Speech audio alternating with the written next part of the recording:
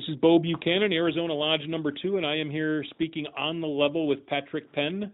Patrick, why don't you tell me your name, the name of your home Blue Lodge, and any offices or titles you might have connected to that lodge? Well, my name is Patrick William Penn. I'm a member of Arizona number 2, and I am a fellow craft Mason. And when were you raised as a Mason? Or I won't say raised because you are, I don't get into this, you're a fellow craft Mason. When did you become a part of Arizona Lodge number 2? When were you initiated? I was initiated, I believe, in October of 2015. 2015, last year. Okay. So you've been a Mason for less than a year. That's right. You're going through the process now to become raised as a Master Mason. How did you, let's go back to the first time you remember knowing about what this Masonry thing is. When did you first become aware of it? I first encountered Masonry reading presidential history. Oh, really? Yeah, and it was just interesting. It just popped out at me. I think the first thing I read was with President George Washington, and it came up, and I had never heard about it before. And you're like, what is this? Yeah, it sparked my interest, and I just looked into it further.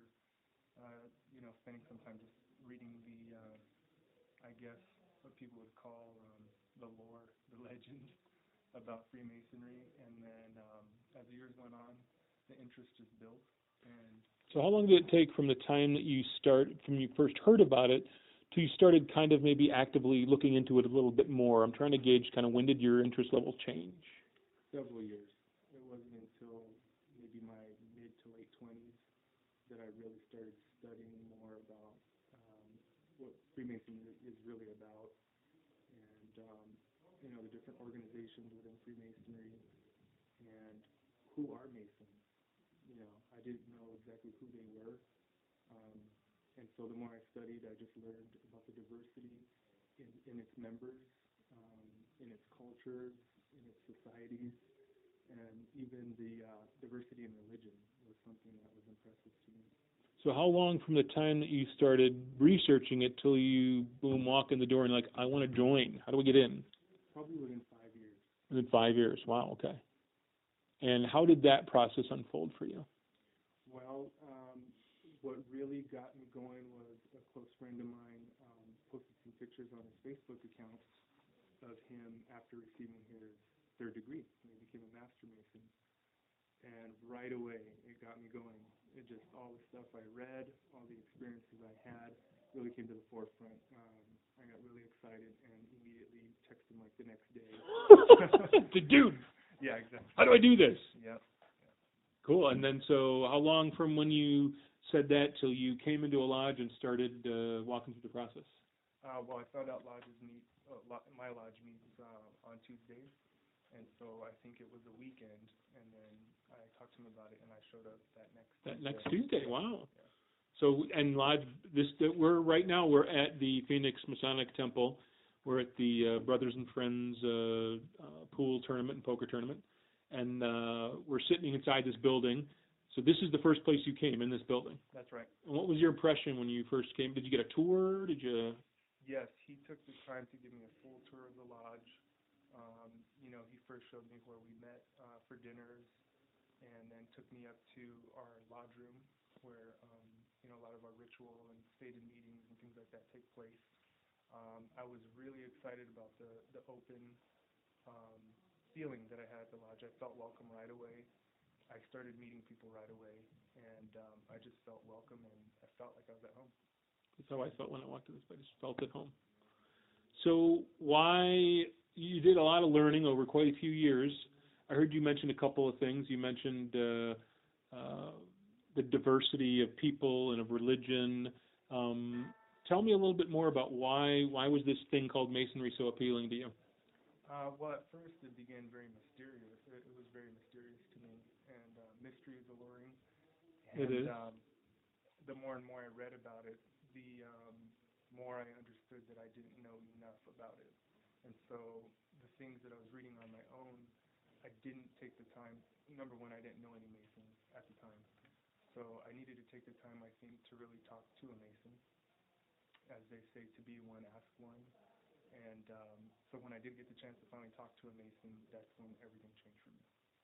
Yeah, I didn't know any either. When I think about it, it's like people talk about, is it a secret society? Well, no, just sometimes you just don't know anybody. All of a sudden, when you know somebody, it just kind of opens up and just becomes way more normal, and it's like, Exactly. it's very cool. Tell me about one of your favorite memories so far. You've been in a little bit less than a year. You've had a chance to do some social things, some event official things. Can you tell me something that you remember that's been kind of interesting? One very interesting thing, which is kind of personal, our recent, or is now past, worshipful master of the lodge, when he was leaving our lodge because he was moving to a different state, when he was saying goodbye, I felt like he was, visibly moved when he was saying goodbye to all the officers in the lodge, and I just thought that that was something very special that was built over years and years and years, and I thought that that's something I want for myself. That camaraderie, that closeness. Exactly. What is it that, even though you haven't been coming a really long time, you come back, sometimes guys come in, check things out, and then they leave, they're not really interested. So you came, you satisfied that initial curiosity. What keeps you coming back every week? There's just so much to learn, and it's not even just the ritual part, which is, I mean, I can't even sum up the amount of knowledge and wisdom that there is to learn. But what keeps me coming back is the people, obviously. Made a lot of good friends so far, and I feel like even if it's been just a short time, these are people I can really count on. And the funny thing is, I want to be a person that can be counted on.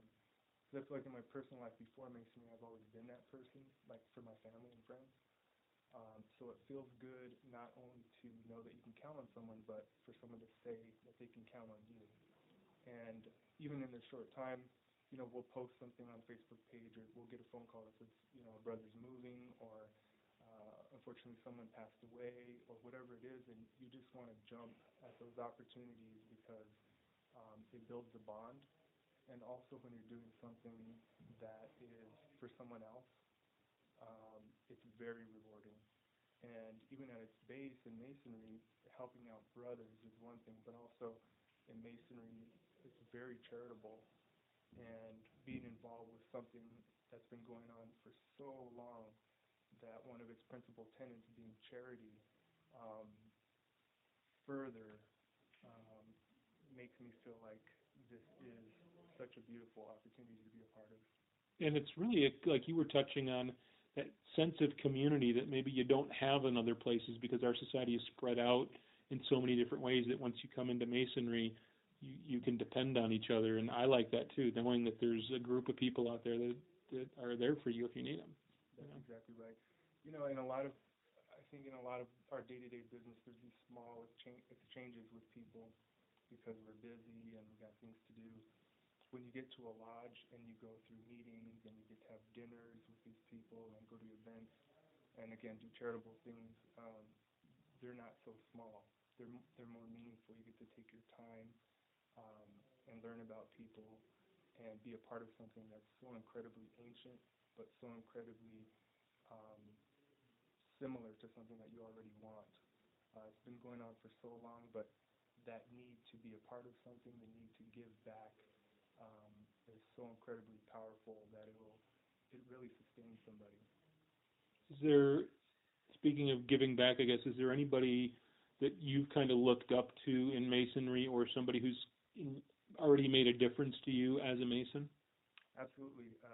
Right offhand, I just think of the brother that brought me in, my friend Anthony, who, even for me, he's a mentor of mine, and he really takes a lot of personal time and sets aside personal time, always makes sure it's something that works for me, to come help me learn things, and also just personally be there.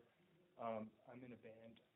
And you're in a band too? Anthony's in a band? That's how we knew each other. Oh, I didn't know that. Okay. And the people that play in my band play in his band, and vice versa. Are you a metal guy? No. You don't look like a metal guy. I play in a jazz, yeah. I sing for a jazz band. Jazz? Oh, yeah. All right. And he really takes a lot of personal time, and he's really involved with the lodge and with Demo Lay and things like that. And I really look up to him for that. Yeah, we interviewed him a couple weeks ago. Yeah, he's a great person. Any closing thoughts or final stories or anything else you want to share? I would just say that I feel like in the short time I've had the privilege of being a part of something, again, that's so ancient but yet so familiar. And if anybody ever got a chance to go visit a lodge or just talk to a Freemason, I think that they would understand that feeling. All right. Hey, thanks for taking time to talk to me, Patrick. Thank you.